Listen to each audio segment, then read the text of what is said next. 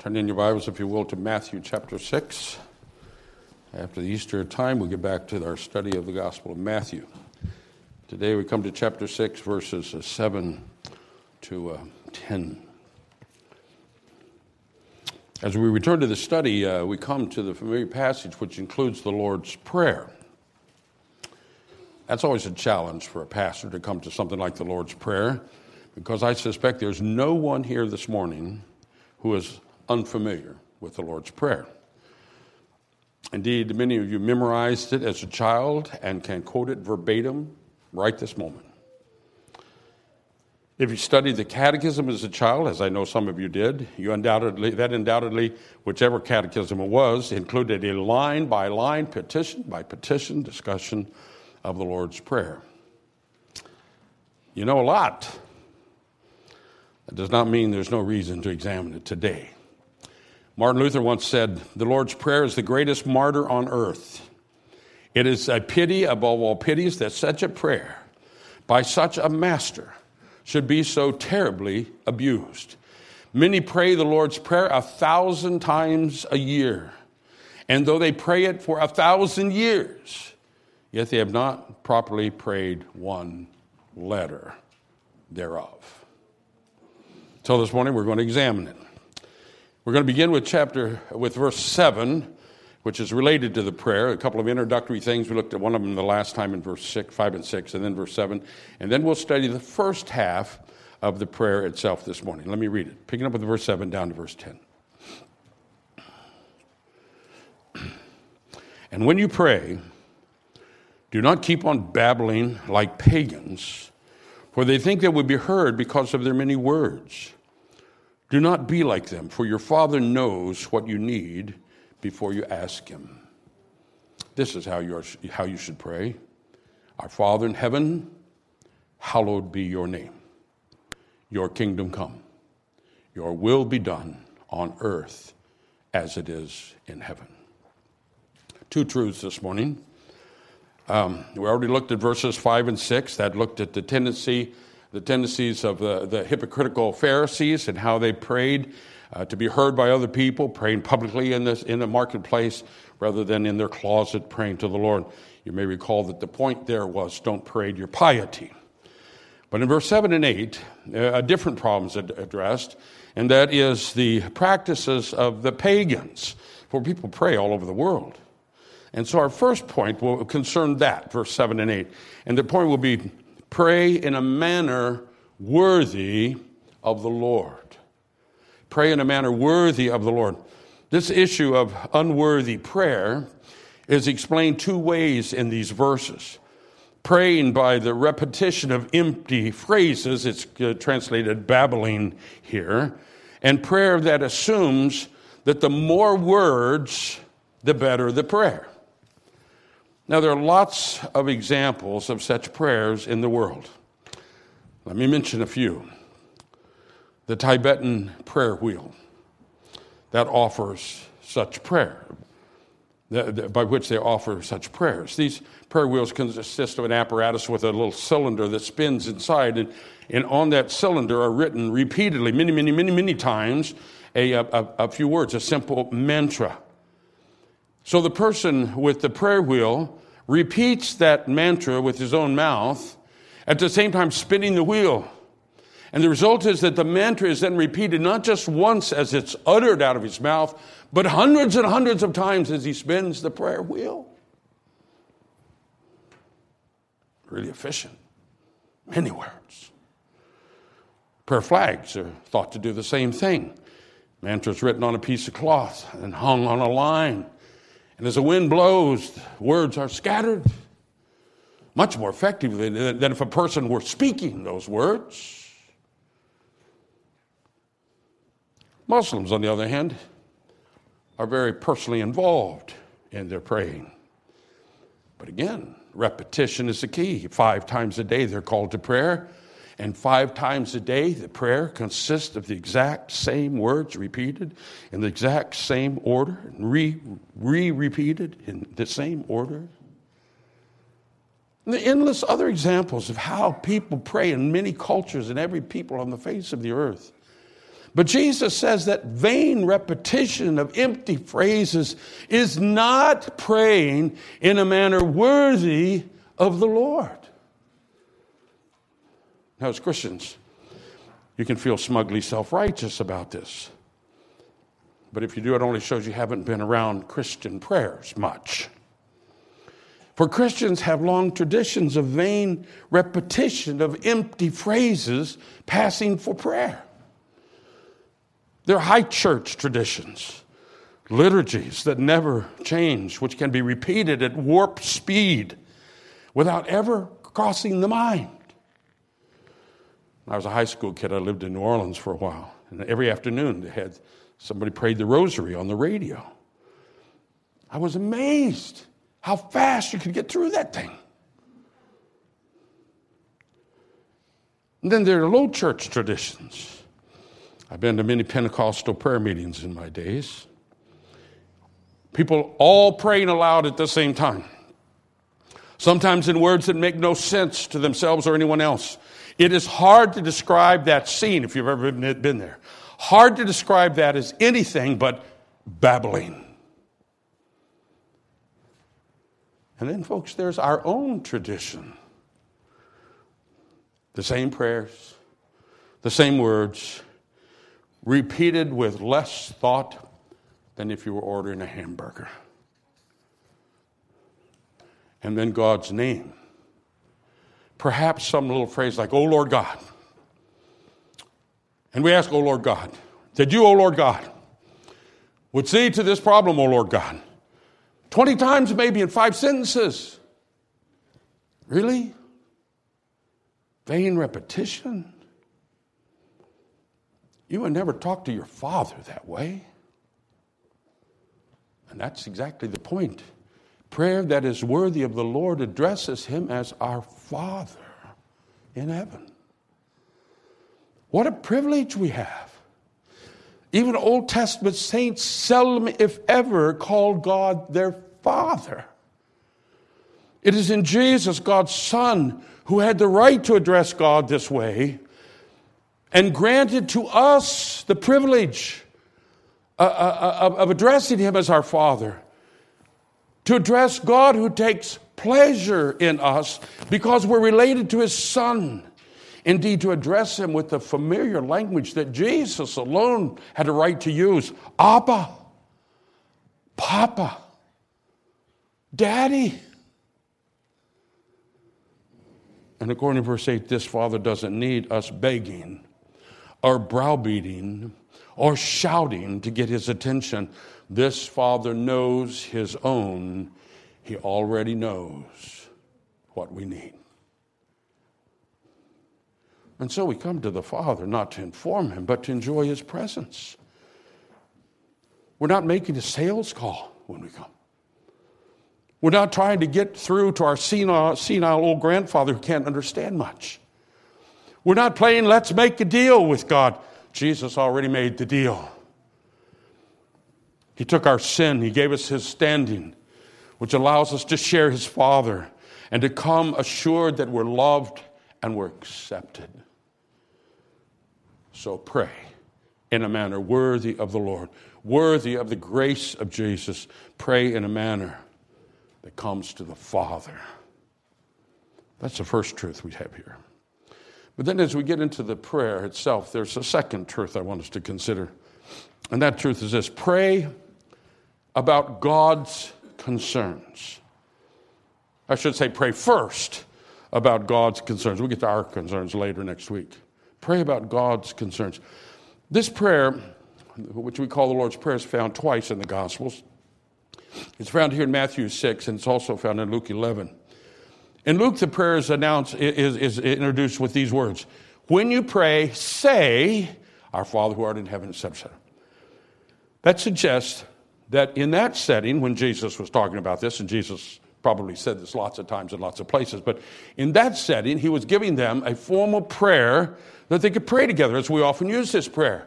We say together, "Our Father who art in heaven." Okay. But here in Matthew, it's introduced with different words. Here Jesus says, this is how you should pray. This is how you should pray. That suggests that Jesus was not giving us a formal prayer for us to pray together, but he was giving us a pattern for all of our praying. So let's look at the pattern. Like the Ten Commandments, this pattern divides into two parts: God's things and our things. God's concerns, his name, his reign, and his will, and our needs. Give us, forgive us, deliver us. It's those first concerns, God's concerns, which we're going to talk about this morning. John Stott makes an interesting observation about all this in his commentary on this. He says, if our concept of God were of some impersonal force, then of course he would have no personal name, rule, or will to be concerned about. Again, if we were to think of him as the ultimate within ourselves, or the ground of our being, it would be impossible to distinguish his concerns from our concerns.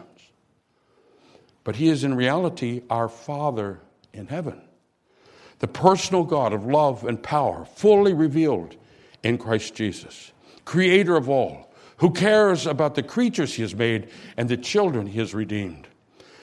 Then and only then does it become possible, indeed essential, to give his concerns priority and to become preoccupied with his name and his kingdom and his will. So we're to pray. First of all, hallowed be thy name. Hallowed be thy name. When we speak of God's name, we're not just talking about letters put together that make a sound and that's a tag that refers to God. No, God's name is a reference to God's disclosure of himself.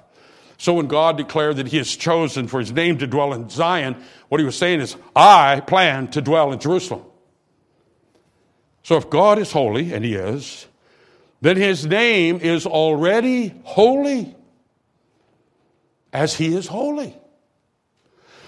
So for what are we praying when we pray, hallowed be your name, or let your name be sanctified, or set apart as holy? What are we praying? Certainly it's proper to pray that we and the people of the earth would treat God's name as holy, not to blaspheme, not to use his name as a curse, not to speak lightly of him. But the New Testament professor Douglas Hare pointed out that this is an indirect command, just like give us this day our daily bread. And that God, not us, is the subject of this action. The one we're calling on to show his name to be holy. That's what happened to Isaiah, remember? In Isaiah 6. God showed himself holy in a vision to Isaiah. And what happened? Isaiah said, woe is me, and he repented, and he submitted himself unconditionally to God. So it's proper for us to pray that God would do that again, and again, and again, and again, for we can argue God's existence and his perfections until we're blue in the face. And we ought to contend for the faith. But it may do no good. But when God shows himself holy, people fall down and worship him. Jesus is teaching us to petition God, to demonstrate the holiness of his name.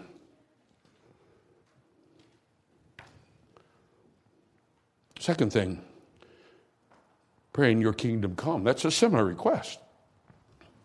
This is another indirect command, with God being the subject of the action. In other words, we might read it, let your kingdom come. Professor Douglas Hare notes that it was the theologian Karl Barth who most forcibly insisted that the idea so dear to liberal Christians of building God's kingdom on earth is an expression of bad theology. The biblical writers make it clear that only God can bring his kingdom. Our task is to pray for it and wait. We cannot build the kingdom of God on earth because even our best efforts toward peace and justice and community are compromised by sin. Only God can bring the ultimate transformation that includes the radical annulment of sin. If you don't think that's true, look around you at those whose political agenda is peace and justice and community. We're going to build the kingdom of God on earth. It's not working well.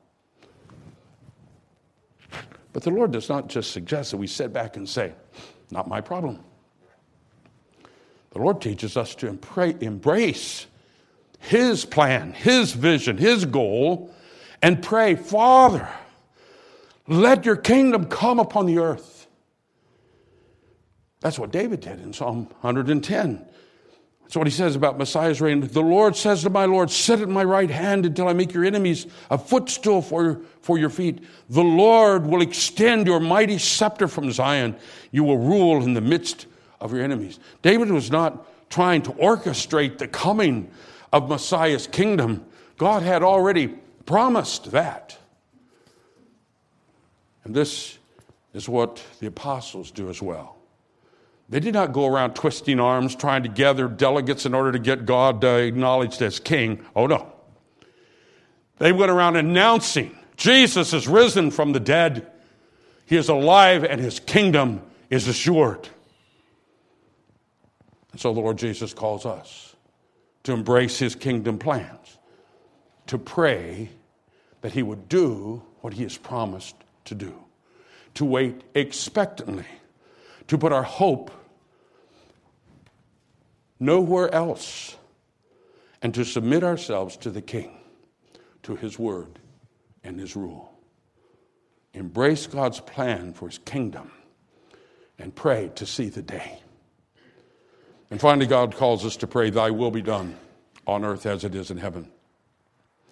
Now, to think that somehow our prayers are going to bring about God's will flies in the face of God's word. The scriptures repeatedly make a point of God's absolute sovereignty. We read in Psalm 115, our God is in heaven. He does whatever he pleases. Job didn't understand the Lord, but he knew God was sovereign. He said, he stands alone, and who can oppose him? He does whatever he pleases. And in Daniel 4, we read how King Nebuchadnezzar learned the hard way until he admitted, and this is a quote, God's dominion is an eternal dominion. His kingdom endures from generation to generation. All the people on the earth are regarded as nothing. He does as he pleases with the powers of heaven and the peoples of the earth, who no one can hold back his hand or say to him, what have you done? So what on earth are we praying when we pray, your will be done? Of course God's will be done. It always is done. He does whatever he pleases and no one can stop him. Well, this may be the most important thing we need to learn about prayer. Prayer is not an attempt to get God to do our will or even his will. Prayer is our coming to submit to God doing his will. Consider Jesus in Gethsemane. Jesus knew it was the Father's will for him to go to the cross that had been foreordained before the foundation of the world, and he was in on that decree. But in the garden, in the face of terrible humiliation and the prospect of terrible suffering, Jesus prayed, submitting himself to the Father's will. Not my will, but yours be done. And that's how we're called to pray too. Not trying to twist God's arm to get him to do what we want. Not even trying to help God get his will accomplished. But submitting ourselves to his plans and embracing his will, no matter what the cost to us might be. Oh, we're so often caught up in all of our needs and all of our desires, and they fill our prayers. But here the pattern is much different. Here we admit that God's concerns trump even our concern for daily bread. About 1700, Benjamin Schmock expressed this well in a hymn. My Jesus, as thou art, oh, may thy will be mine. Into thy hand of love I would my all resign. Through sorrow or through joy, conduct me as thine own, and help me still to say, my Lord, thy will be done. Or to put it more simply, I read that at a meeting of the Fellowship of Christian Athletes, Bobby Richardson, former New York Yankee second baseman, offered a prayer that is classic in its brevity and poignancy. He prayed, Dear God, your will, nothing more, nothing less, nothing else. Amen. That's where praying for God's concerns takes us. In Isaiah chapter 1, the Lord told his ancient people Israel that he couldn't stand their prayers.